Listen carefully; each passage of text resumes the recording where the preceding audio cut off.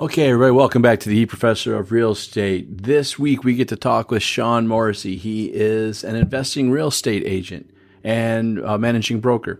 He does it all. He also has a podcast. This week we get to talk to him about how he got started in investing, why he got started in investing, as well as kind of the things to think about if you wanted to jump into the investing side of real estate. Really hope you enjoy this episode. There was a ton to learn from it. And we'll chat after. Have a good day.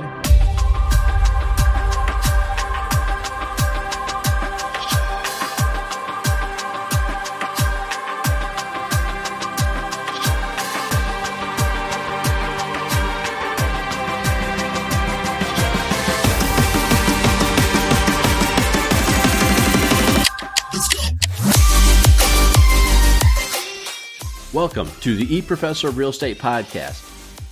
My name is Justin Lethby, and I'm a realtor, trainer, and coach. My sole purpose here is to take my many years in real estate, as well as my even many more years as a trainer, and get you to your goals and beyond. I'm going to do this by talking about business, growth development, branding, marketing, basically all successful things that entrepreneurs are doing today. And hey, since I'm your tech guy, there's going to be tech thrown in here as well. So let's go.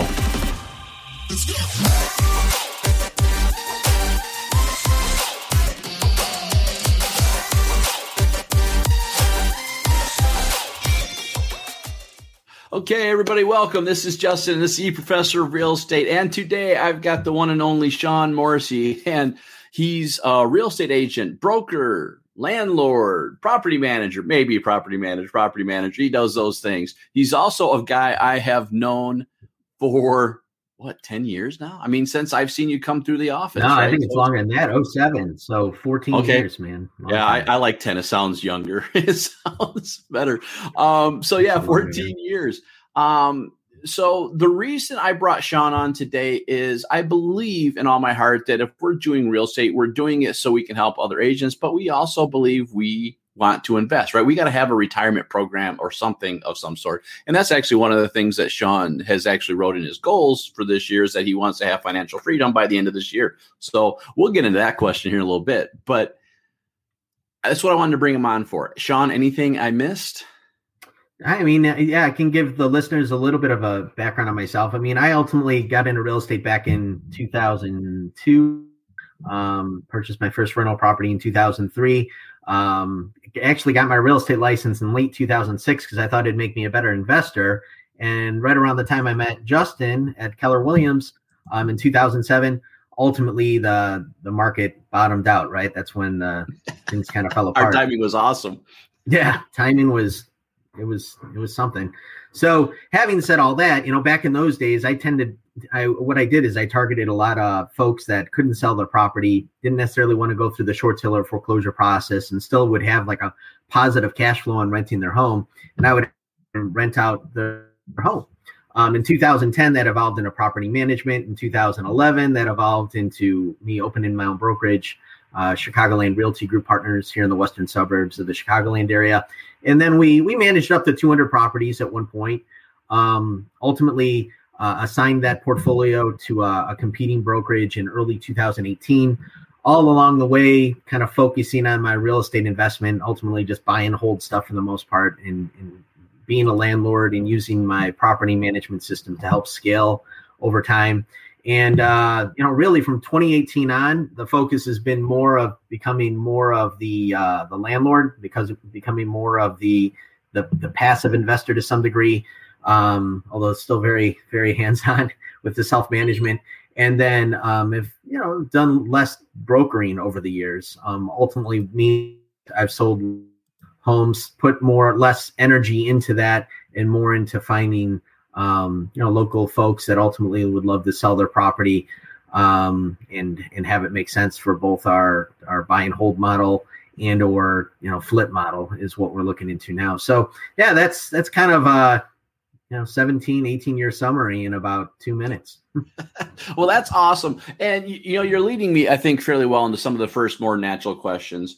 And I think you've already answered this a little bit right with the introduction, but I do want to ask, why did you go the route you did? Was that the intention from the setup? I mean, did you go to real estate saying, you know what, I want to be that investor? Maybe discoveries happened along the ways. I get that, but was that one of the reasons why you did this? Yeah. I mean, what's funny is discoveries do certainly happen along the way, but when I initially got started back in 2002, 2003, I mean, it all came from a book that my dad gave me, which was really about using real estate investment as a tax shelter. And back in those days, I don't even know what a tax shelter meant. So that was the intent. As dumb luck would have it, ultimately I'd get involved in different real estate investment clubs here, locally in the Chicagoland area from 2003 to 2006 and into 2010, really. But that just, it kind of left me in a good position. So the market bottomed out in 2008 that I could help folks in renting their home because I had already had that experience and evicted folks and had to, ultimately put together a system so that I knew how to rent to quality people. And that's what a lot of people were learning. Now, come 2010, 2011, I mean, my thought wasn't necessarily that I wanted to become more of an investor than an agent. My thought was really I wanted to become more of an agent property manager than an investor because I could see some scalability there over time. But, I think what ultimately evolved is as I grew as an agent, as a property manager, and as an investor, I came to learn that, as an agent, especially, you always got to hustle for the next deal, right? You've always got to have referrals in the pipeline or other agents you're working with or a system in place for lead generation, because that's always key. And then after that transaction's completed, well, you're back out there hustling again. And there's certainly advantages to potentially like the time per hour you spent on not only trying to find new leads, but processing the transaction. But what I came to find over time is when you own an asset that can produce, not only positive rental cash flows, but, ideally appreciates over time, you're paying down the principal of that mortgage balance and you're getting tax benefits, the net effect in regards to adding one's net worth tends to compound as opposed to the agency or brokering business or the property management, which I'd probably even say the property management business is great because of the fact that you have 1-year contracts and a reoccurring revenue stream on a month-to-month basis. As an agent, you don't necessarily have that. So you got to have the relationships in place to make up for that. And, for that reason, there's very successful agents that probably say, why invest in real estate or why even consider property management as a model? On the opposite end of the spectrum, like myself, that say, well, the investment model works great because my management systems are already in place and I know what I got to do on a day-to-day basis to maintain that reoccurring revenue stream. So hopefully that all makes sense, but that's, in a nutshell, kind of where my mind had been over several years. Well, and I think you raise a very huge point. Especially right now, right? I think you probably asked the best question. Realtors are going, why would I want to invest right now? I plan a sign and I sell it in 2 days. I get 15 offers, all above asking. This is a beautiful day.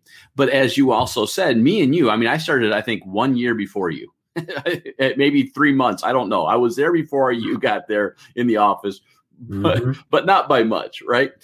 And the world came crashing down on us. And I tell you, I laughed, side tangent. I keep telling a lot of people, I don't know about you, but what me and you started in feels eerily similar to what's going on right now. Everybody's living high. They're living good. They're not questioning anything, right? They're not doing any of that, that wonderment, right? Which is what it felt like because I walked in, I planted a sign, I sold a home. It was easy. It was easy. The hardest one was finding the business. But once you found the business, everything else was easy. So long tangent short, the question I got for this is this real simple. Would you, because I know you kind of started off, at least my recollection, a little bit as a property manager, right?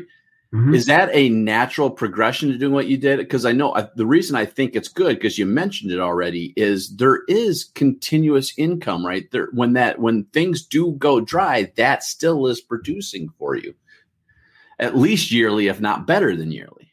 Absolutely. So back in the good old days of 2009 to really 2013. I mean, that's what paid the bills on a month-to-month basis, that reoccurring revenue stream. And it's something that, I suppose all agents should consider.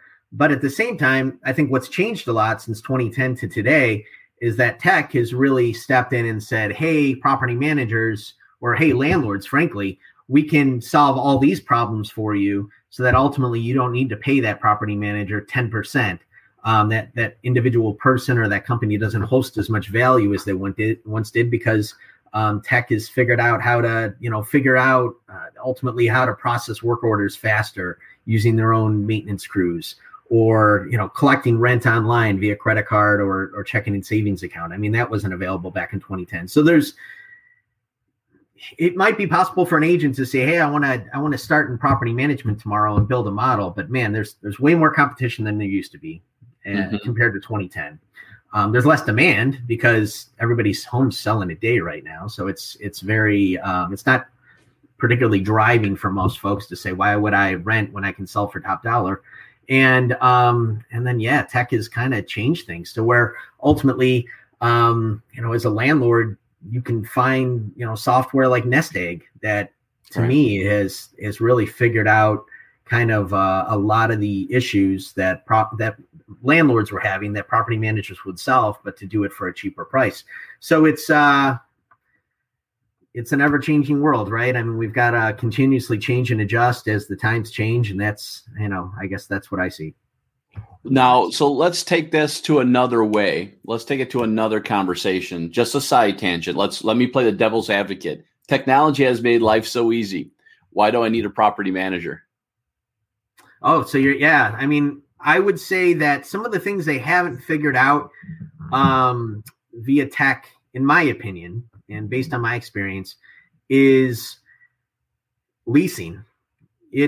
There are self-showing options when it comes to leasing, but at the end of the day, you're counting on that individual to stop by to not only be able to get in without an issue and see the place, but to turn off all the lights, make sure the doors are locked, and frankly, not be a squatter. So having a local property manager that'll show your property in an efficient basis, there's for sure, or real estate broker for that matter.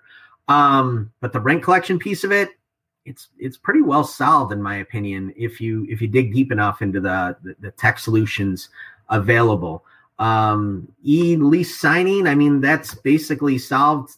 Point A to point B lease signing, there's no big deal there. Requesting repairs, a lot of that's been figured out, but I will say there's still a lot of loopholes when it comes to getting the vendor in touch with the tenant and then getting the vendor in the door to make that repair. There's a company out there called Property Meld I've had some relations with that tries to solve that, but it all comes at a price. So if the price isn't justified to make that solution affordable, then that's not a justifiable solution. So there's that, and that's figured out a lot of it when it comes to work orders. And then the last piece, in my opinion, which we haven't really figured out, is performing inspections of that property on a regular basis. So you may want to see your property manager get in there once a year, twice a year, maybe 4 times a year, depending on the tenant's level of cooperation and the class of property. But to do that, you really need somebody that's boots on the ground, right? That's local. So with that in mind, it's tough for tech to figure that stuff out. So there's still some reasons out there, in my opinion, as to why leasing agents, real estate brokering with rental listings still exist when it comes to the leasing side of things. But really, it's that inspection piece that I suppose is the one that's probably the most inept to having technology solve yet. And, and until that happens, there's still demand out there. And there's still landlords that don't know the solutions that are available to them when it comes to tech. So they may pick up the phone and call a property manager, whenever talks to them first, they go with. So it's ever-changing world once again. Well, yeah, and it sounds like to me, it's from an agent's perspective, it's a fairly logical flow, because where we succeed in this business from a property manager is where we succeed as a real estate business, right? It's the relationships. It's not the processes, right? Because if we can set up a process, they can be duplicated through technology, right? Those are the things that can be mimicked and duplicated. Great point. But our processes are not our processes, our relationships, which is I keep trying to teach people so often. It's the relationship business we're in. It's It's the service providers that we know. It's the vendors that we know. It's the wealth of database of clientele that I have access to that I'm going to give you results from, which is where I think most of this comes from in here, because I always think, and maybe you're wrong, if I'm wrong, let me know from a property management perspective, but I think one of the things always we fail on is we always try to say we're faster, cheaper, lower, right? Well, if those are your three items that you're selling on, someone's going to build a better mousetrap, and now you're fighting a losing battle. Yeah, and that goes with all industries, right? I mean, faster, cheaper, better is kind of the name of the game, and the kind of the American model, I suppose. But your point's a great one, that if there's one thing tech can't take away from us, if there's one thing that competing agents can't take away from us, it's the relationships we have with those people out there in your community and what you're doing. And I feel like if you nourish those, that ultimately you'll be sustainable over time. At least that would be my thought. But again, I think, we kind of go back to the idea of, what makes buy and hold real estate investment so attractive to me versus the agency model. And it's that you own a hard asset that has rental cash flows every month that, pay down the principal, appreciation over time, and some tax benefits. And the agency model doesn't necessarily have that. But again, it goes back to what we were talking about just 5 minutes ago. And if you focus on those relationships, there's probably ways in which your GCI exceeds what you would anticipate to obtain on rental cash flows, which would justify you building that agency model rather than a real estate investment model. So, to each their own, I suppose. Well, yeah, I would agree with that. But I also think it goes to our skill sets, right? I mean, some of our skill sets are going to be, we just want to be out doing those things. We want to look at homes every day. There's certain people, I hear it from agents. I just want to look at home. I just want to go show home with clients. I think that's fun. Okay, great. Well, then maybe investing isn't going to be your thing, because you don't want to go look at your property that someone else just beat the heck out of, right? That's not something you're going to want to do. Yeah. But I do think that if you are trying to price point your hourly wage, agency versus investing, I think there's an obvious difference there, right? I mean, there is definitely, especially getting started, right? I mean, it takes time to build a portfolio. So the agency side of things is going to make much more sense in the short term. But, in my case, if you stick with it, then in the long term, the buy and hold side is going to make a little more sense. But you're right. It's all going to come down to your skill set and where you want to focus your energy. And, where I find the most enjoyment is to go out there and find the deal, frankly. So that's where I focus my energy. Yeah. So this leverage as well, right to the next question. So you moved from property manager, and again, I know I'm simplifying the conversation, but just for the points purposes, you moved from property manager to being a little bit more on the investment side, where you're at this point in time. Where did you go? Did you do buy and hold? Did you do flip? Now, again, we're going to take this for perspective, because me and you started real estate in the downturn. So some of these were not a decision you could make. They were just realities that you had to be in, right? I mean, sometimes it was just a buy and hold market because that's the only thing you're going to have for an option. Mm-hmm. Some of them were flips because that's the only options we had. But so let me ask you, I know right now, I think you're mostly buy and hold, right? Mm-hmm. Yeah. But and we'll talk about flip here in a little bit. So let's talk about that. So when you're looking, why were you looking last couple of years, 3, 4, 5, whatever, pick your number. Why were you looking at a buy and hold versus a flip strategy for the last? Well, it really came down to knowing that rents were ever increasing as home prices were increasing on the sales side, I suppose. And, ultimately, the strategy that uses in their toolbox is you're looking for some kind of value add, right? So you're looking for that rundown house in a beautiful neighborhood that you can improve and either flip or rent out, or some might consider it wholesaling as well. So that's kind of the target market. Now I tend to float more towards the small multifamily these days, and instead of continuously chips or looking into real estate syndications, try to keep everything in house. But yeah, at the end of the day, it's really what I was looking for. Now, given where we're at in the market now, with prices being so great and the drop in interest rates over the last years, it's a great time to unload kind of the low-hanging fruit on your portfolio to say, all right, this house requires a lot of repairs, or it's not in a neighborhood that attracts great tenants, or the association's not maintaining the property the way I feel it should be. And I think, it makes sense to unload those properties now. Other than that, I tend to be kind of a buy until you die type of attitude because of the capital gains reset, which is actually on the table right now in Washington. But having said all that, I guess that's just the general philosophy. I mean, based on where we're at in the market right now, unload the bad stuff, hold on to the good stuff, and continue to ride the wave. And we'll see where we're at in 3-4 years. But, I can't ever see our federal government or the state government letting the bottom fall out of real estate like it did in 2008. And I believe there's already some markers in place to prevent that. So it's, it's still a great asset class. And you're absolutely right on that, right? I mean, I think it's challenging for investors, right? Because I don't think there's going to be the same investing opportunity we had 6 years ago. There was a windfall going in the area. And the thing that I worry about, or I watch with this, because I think we're going to see a shift in the market. I think we're going to see prices plateau out. I think we might even see a dip in pricing, not like we did, in 2007, 2008 through 2013. We're not going to see that. But for mostly what you just said, right? I think the government already has tools and keys in place to stop that hemorrhage before it starts. But with that being said, we still have to be aware what's going on, because I use Remine a lot. Remine is for people that are listening from across the country that aren't used to it. Remine is a prospecting tool that's out there, tax database tool that will show you business opportunities. And if you actually look at the pre-foreclosures for the last 6 months, they've actually increased. Now, they're not going short, right? And they're not getting foreclosed, the pre-foreclosure. So the list pendants are being filed. They're not coming out, right? They're not even hidden inventory, right? They're not even the hidden inventory that people like to talk about. Mm-hmm. This is just not going out there because the governments or the banks are working with them ahead of the game.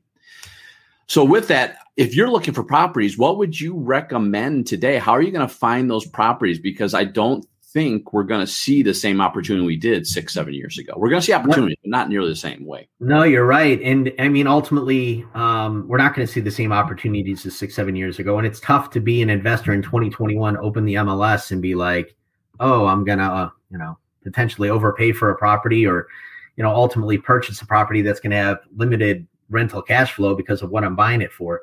And to answer your question, you just got to dig deeper, right? I mean, ultimately, you've got to find the deals that no one else is finding. And as the marketplace has become more competitive, as an investor, that's only become more difficult. So you've got to be able to find information that no one else can find. So if you're going and you're looking in Remine as an investor, you can pretty much bank that the majority of agents that are investors are probably doing the same thing as well. So it's very difficult to find that deal.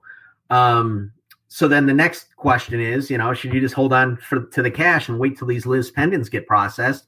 And now there's going to be this flood of foreclosures. I mean, is that possible? I mean, it is, but from what I've read, it sounds like there's going to be some government intervention there to ultimately limit the amount of foreclosures that hits the market at any time. So we may see a price dip, but we're not going to see a collapse, in my opinion. And with that in mind, those of folks that have been holding on to cash since 2017 that have been like, here it comes. I mean, here we are 4 years later, and we're like, where's the recession? Right. And, no, absolutely. We're getting to a point where we may be limiting any form of recession moving forward, just with the amount of money that's been printed. So it's it may be more of an inflationary game moving forward than it is a wait for prices to fall, because any kind of deflation at this point I think it's going to be hard pressed to see. Well, and you make a good point, right? I talked to a mortgage person out in Arizona quite a bit, and he's had the same conversation. I still feel like we're going to see something, right? I mean, again, it feels too eerily like when me and you started. It just feels like something's got to happen. But there's like a war on affordability. I mean, that's the thing. When I think of what's going to happen over the next 10 years, there's going to be government intervention when it comes to affordable housing, because, I mean, you've seen it, Justin. I mean, look at the cost of lumber right now. Right. Like, what's the point of building anything new? We got to wait for supply systems to get back on track, wait for prices to fall before that even makes sense. And even then, unless we start printing 3D houses or, mobile home parks become zoning eligible, I don't know how we quite solve that affordability issue. And unless the market drops to some crazy capacity, that's going to be kind of the ongoing issue. And I've seen it here in the state of Illinois, where I feel like there is a war against landlords right now. I mean, rent control's been on the books 2 times in the last couple of years and hasn't quite gone through yet, but it's eventually, it's right? I mean, it feels like eventually it will.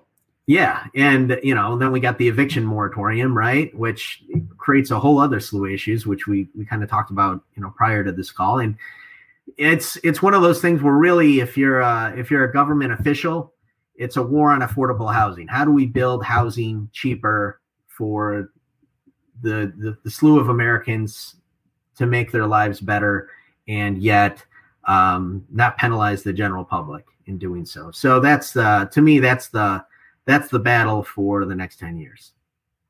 Interesting. Probably beyond that. Well, okay, so let's talk about this real quick. Then we're going to move to a different conversation, but I think this is fascinating. This is how I talk. This is how we do. If you guys listen to me on the podcast, folks, you know this. I like going with the flow naturally. But you mentioned something. How much do you think for the next 2 years forbearance are going to play on you as an investor agent? Forbearance meaning like no, so not you going into forbearance, but other people going into forbearance that can know. Because remember, I'll just long story short, right when this started happening in April of last year, when all this stuff, our world got turned upside down, I brought in 4 mortgage people. I said, let's talk about forbearance so we can educate the public. Mm-hmm. And I'll be honest with you, they kind of whammied me because they go, stop doing the forbearance. They're not good for you. X, Y, and Z. I'll do this for you instead, right? I mean, it was amazing conversation. I learned a ton. But the thing I really learned from it that I didn't actually recognize at that point in time was there's really a couple different versions of forbearance out there. One that's going to get tied to the back of the loan whenever the forbearance is over. And the other one that says due when the forbearance is over, right? So we got some that have had 12 months of no payments, and they're going to be due at that point. Well, even if they can afford to sell their home, they can't afford to pay that forbearance. Yeah, their equity is basically getting chewed up by those payments, right?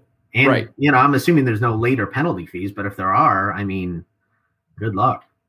So my guess, so you as an investor agent, I know me as a real estate agent, trainer, coach for agents, trying to teach people how to get ready for the next pending market, which is what I think the next pending market is going to be.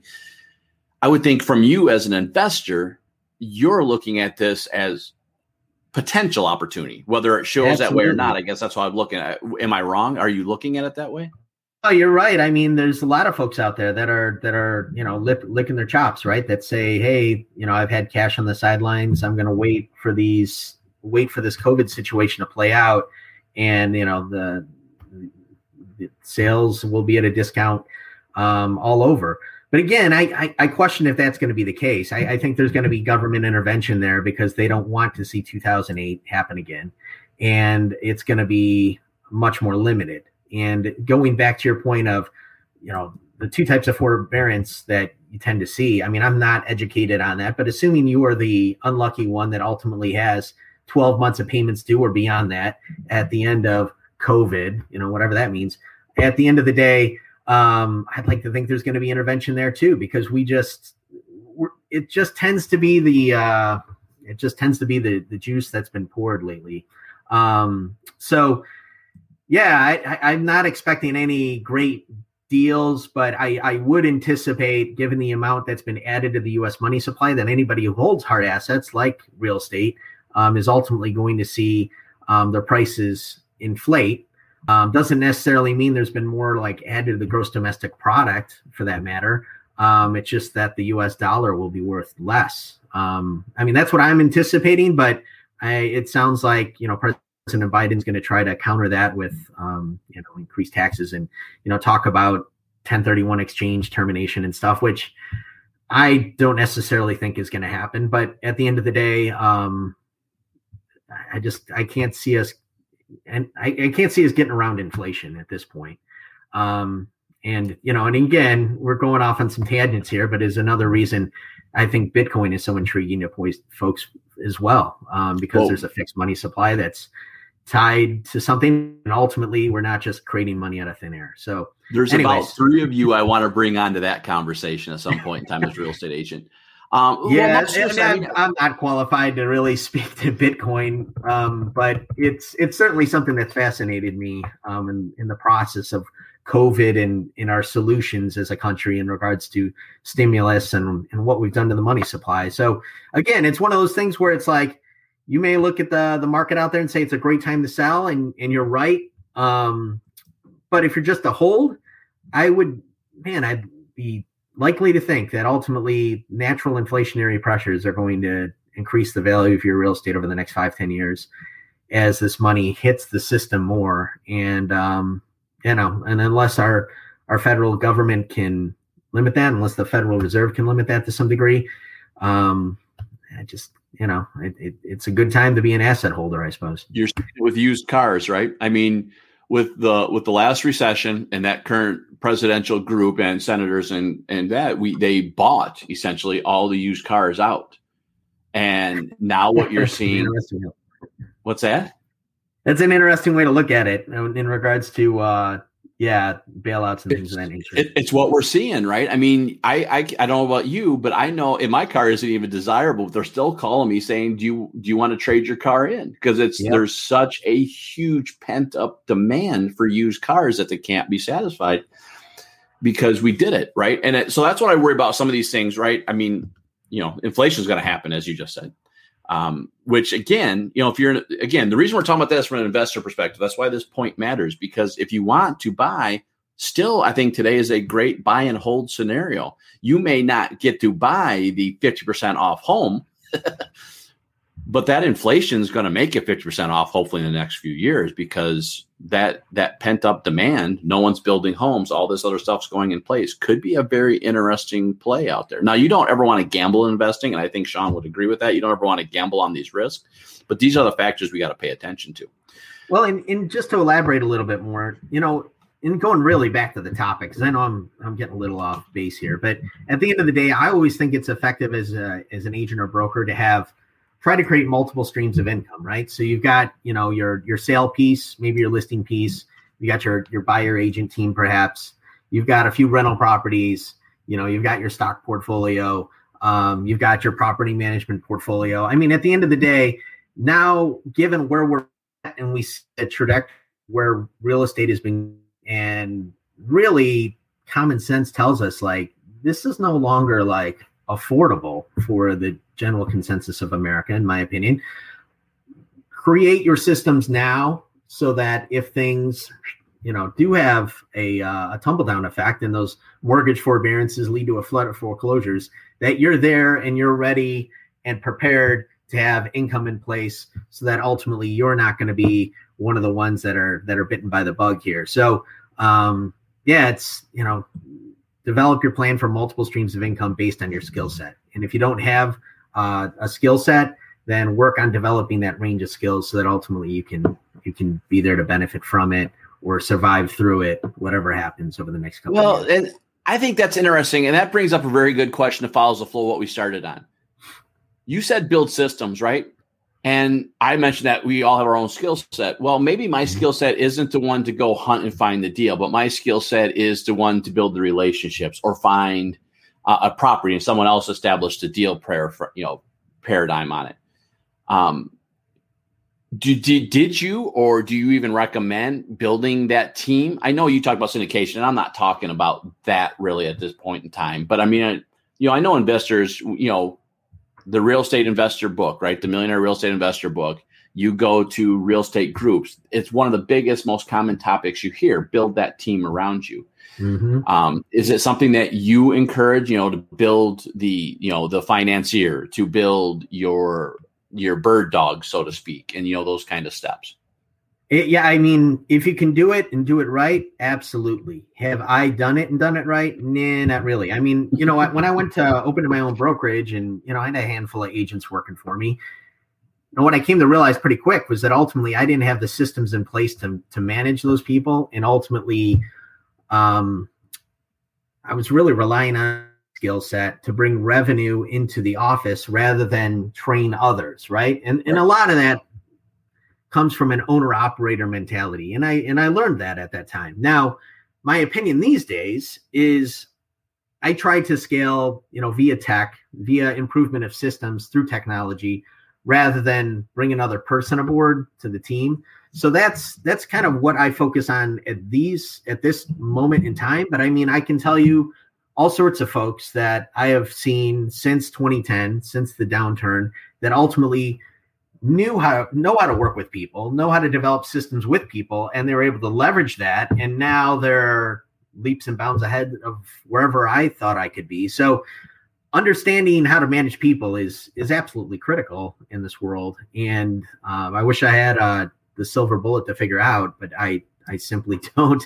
So I kind of went the other direction and said, all right, well, I'm going to find different tech tools to help make my time more efficient so that I can do more with less. And that's, I guess that's really, what I continue to do moving forward. So, okay. I don't want to kill our time. We've been doing this for a few minutes. I got two more questions. I got really one more question. What do those systems look like for an agent? So if you were to tell a newbie agent, me, right? I'm not a newbie agent, but let's say I'm the newbie agent that says, Sean, you know what? I want to be an investor. I have no cash. I am literally starting out there. I have people I know, but I have no cash. What would you tell me? How would you tell me to get started, and what systems what are those systems? Maybe you don't want to give me the whole secret sauce, and I totally get that, but what are those systems? No, I'm happy to give you whatever I got. So assuming we've got a licensed agent, right? Somebody that is licensed to sell real estate. Ironically enough, I'd probably tell them, go that route first, because that's the point of least resistance in order to obtain the most income quickly. So with that in mind, and part of the reason I went to Keller Williams, frankly, was because the training systems were so good in terms of, being in the classroom and learning what you needed to learn to survive on a day-to-day basis, be it marketing or how to fill a contract or whatever the case might be. But at the end of the day, sitting in a desk in a room for a few hours a day can only get you so far. It makes you, book smart, but not necessarily street smart. So really you want to work with an agent that already has that established lead generation system and work under their tutelage, right? So ultimately, they're mentoring you, which is kind of the premise of what a team really should be, is that you learn what you need to learn from that team leader, in my opinion. And then once you learn that and you feel comfortable in generating your own lead cycle, then ultimately you go out on your own and you do it yourself. And after you do it on yourself, then I'd recommend you open up your own brokerage too, because again, it depends on the state, but it's not the most difficult thing in the world. And now you've got, no commission split in essence, depending on how you structure things. So all that comes into play to develop first. Once you've developed that and you've got some funds on the side and you've got some relationships built through your agency stream, then I'd say buy that first rental property, buy that first opportunity. And that may just come through happenstance from your relationship building with people out there in the general public, which is the best way to do it. Because, as I'm sure all sorts of agents see this day and age, finding a deal in the MLS it's impossible. It's very difficult. Although ironically, I found one in December that's turning into a very that is like an anomaly, man. It really is. So having said all that, that's the way I would go. Focus on your agent's game, build your relationships, but at the same time, attend those weekly meetups, or this day and age, you can do them all through Zoom, in terms of real estate investment clubs local to you. And, once you kind of got the agency thing figured out, your property management systems can be relatively plug and play this day and age. You buy your first property, the BRRRR model's talked about all the time these days, but you buy, you rehab, you refinance, and you repeat. And that's all you need to know. So you've got your net worth being built in the form of real estate and properties that you buy and hold, all while you're, churning away your agency system. And if you got those two working side by side, and then you've got like a third property management arm that happens to sprout over time because you're managing your own properties, and you can also help your clients in the process of doing so, then more power to you. And now, that's basically who I am. It's those three arms. and they play off each other and they work well together. And I've tried to expand that to like, cleaning businesses or carpet cleaning businesses or handyman services. Yeah, natural progressives, all that, right? You would think so. More difficult and are much more you're much more in the face of the public. So it's I don't want to push the envelope that far, but I've seen other property managers do that where they've made that work, and it's an even more profitable stream of income than the property management is. So it's there's different ways to skin that cat. There's just you just gotta take it all in time and really look from the big picture in regards to where you want to be in 5-10 years, and then what that translates into income, and then work it backwards in regards to what it's going to take to get you there, I suppose. I like that. And again, pretty much what I watched you do, right? Those three things that you naturally grew into. So I love that setup. And again, I don't think it needs to be complicated. It feels complicated, and trust me, it feels stressful, but I don't think it doesn't have to be either one of them if you systematize your process and you move through it in a natural flow. Perfect. Last question, and then you get to talk about whatever you want to talk about, how whatever thing you want to promote. Any ahas, any like, wow, that was an interesting discovery through your journey that you want to make sure people realize that you don't, like, not that you want them not to go through, but you want them to either be prepared for or learn how to avoid before they get there? Yeah, it's a good question. I think the first thing that comes to mind is you gotta respect that you're part of larger systems in play here, right? So we could happen in 2008, and we can't control what's happening now with COVID, right? Like I am probably losing hair daily over this eviction moratorium and the fact that we're now on 16 going on 17 months. I've used the analogy of imagine your employer telling you that they're not going to pay you for 17 months. And you can't go to court and do anything about it, but you're expected to go to work every day and work just as hard. That's what landlords are going through right now. And I'd love to see the general public step up and back the mom and pop landlord, especially because of the fact that they're the backbone to affordable housing in this country for folks that aren't ready to buy. And, I can't help it. I'll get off my soapbox. It's a good point, though, because it's risk that people were not ready for, and that's a hard fight. It came out of left field, right? I mean, those are the swans that we have to keep in the back of our mind are going to happen in life. And when they do happen in life, you want to be liquid enough to get through it. So, always make sure you got at least 6 months in reserves because like this, or, what happened in 2000. And out of those things usually comes opportunity. At least that's the way I look at it. So, yeah, I mean, always, you probably heard all the time growing up, but always prepare for the worst. And if you can do that and you certainly keep enough liquidity on hand, you'll be able to get through anything. So, that's a relatively simple answer, I suppose, but it's one that kind of hits home with me right now when it comes to the eviction moratorium and the fact that, we're really going to have to get through the end of June before we could start to look past COVID. Well, and I laugh because I'm telling people on the real estate side, not even investment side, to start saving an extra 10%. Not because I think the market's going to shift that fast, but my thought is right now we don't know what's going to happen. Something's going to happen. It could skyrocket or it could fall. My prediction is it's going to fall. Not huge. I agree with you. I think government's going to protect to some degree. Yeah, there'll be some intervention. Yeah, but I would rather people right now save that extra 10% and then go on a great vacation because they no longer needed to worry about it than realize what we discovered. I mean, I watched huge teams fall apart as soon as the recession hit in 2007. Yep. And it feels so eerily to me, similar that I really would I just want people to save a little bit more money. And the same thing you're saying, right? Just save that little extra nest egg so you can withstand the uncontrollable, right? And, yeah. And I mean, I think of 2008 too. I mean, there are whole offices that would just dry up overnight. And, they were over leveraged, frankly. So it's just being sensitive to the over leveraging that's so easy to do, in our culture, I suppose. Well, awesome. Well, Sean, I do appreciate your time. I don't want to kill all your time. I know you're an extremely busy person, but this is your time to promote whatever you want to promote. Tell anybody that you want to go to. Like, for instance, I was horrible and I forgot to talk about, you have your own podcast, an investing podcast. It's powerful. It's awesome. I'd be happy to mention that. Yeah.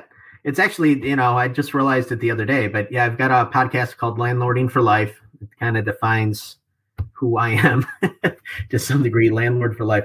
But yeah, we're just pushing 100 episodes, and we cover all sorts of different topics when it comes to landlord stuff. It's really just on a nationwide level, nothing really specific locally. So yeah, pushing 100 episodes. If you go to landlordingforlife.com, you'll find all the previous episodes there. And I've got some show notes and stuff that, you can dig into a little bit. But yeah, we're at roughly a little over 38,000 downloads. So that's kind of exciting. Awesome. Would love to educate more agents in regards to using buy and hold real estate as an alternative to their, not even an alternative, as a supplement to their retirement plan. So something everybody should be looking into, especially if you're an agent already. I mean, that's what your specialty is. So do it. Yeah, no, I agree. I think Landlording for Life is great because I think having that retirement programs in place, right, where our average age actually went up. We're 54 as an agent. And I think part of it is we don't have that. We never had that in place when we were starting to set that up as a real estate agent. So I think it's huge. Yep, absolutely. Well, thanks, Sean. I appreciate your time. Hopefully we'll get you back on talking about cryptocurrency. We'll get you and Steve Saunders on. Yeah, not sure if I'm qualified, but it's certainly intriguing. Right? We'll let Steve talk about it all. Awesome. Thank you, sir. You got it. Have a great day.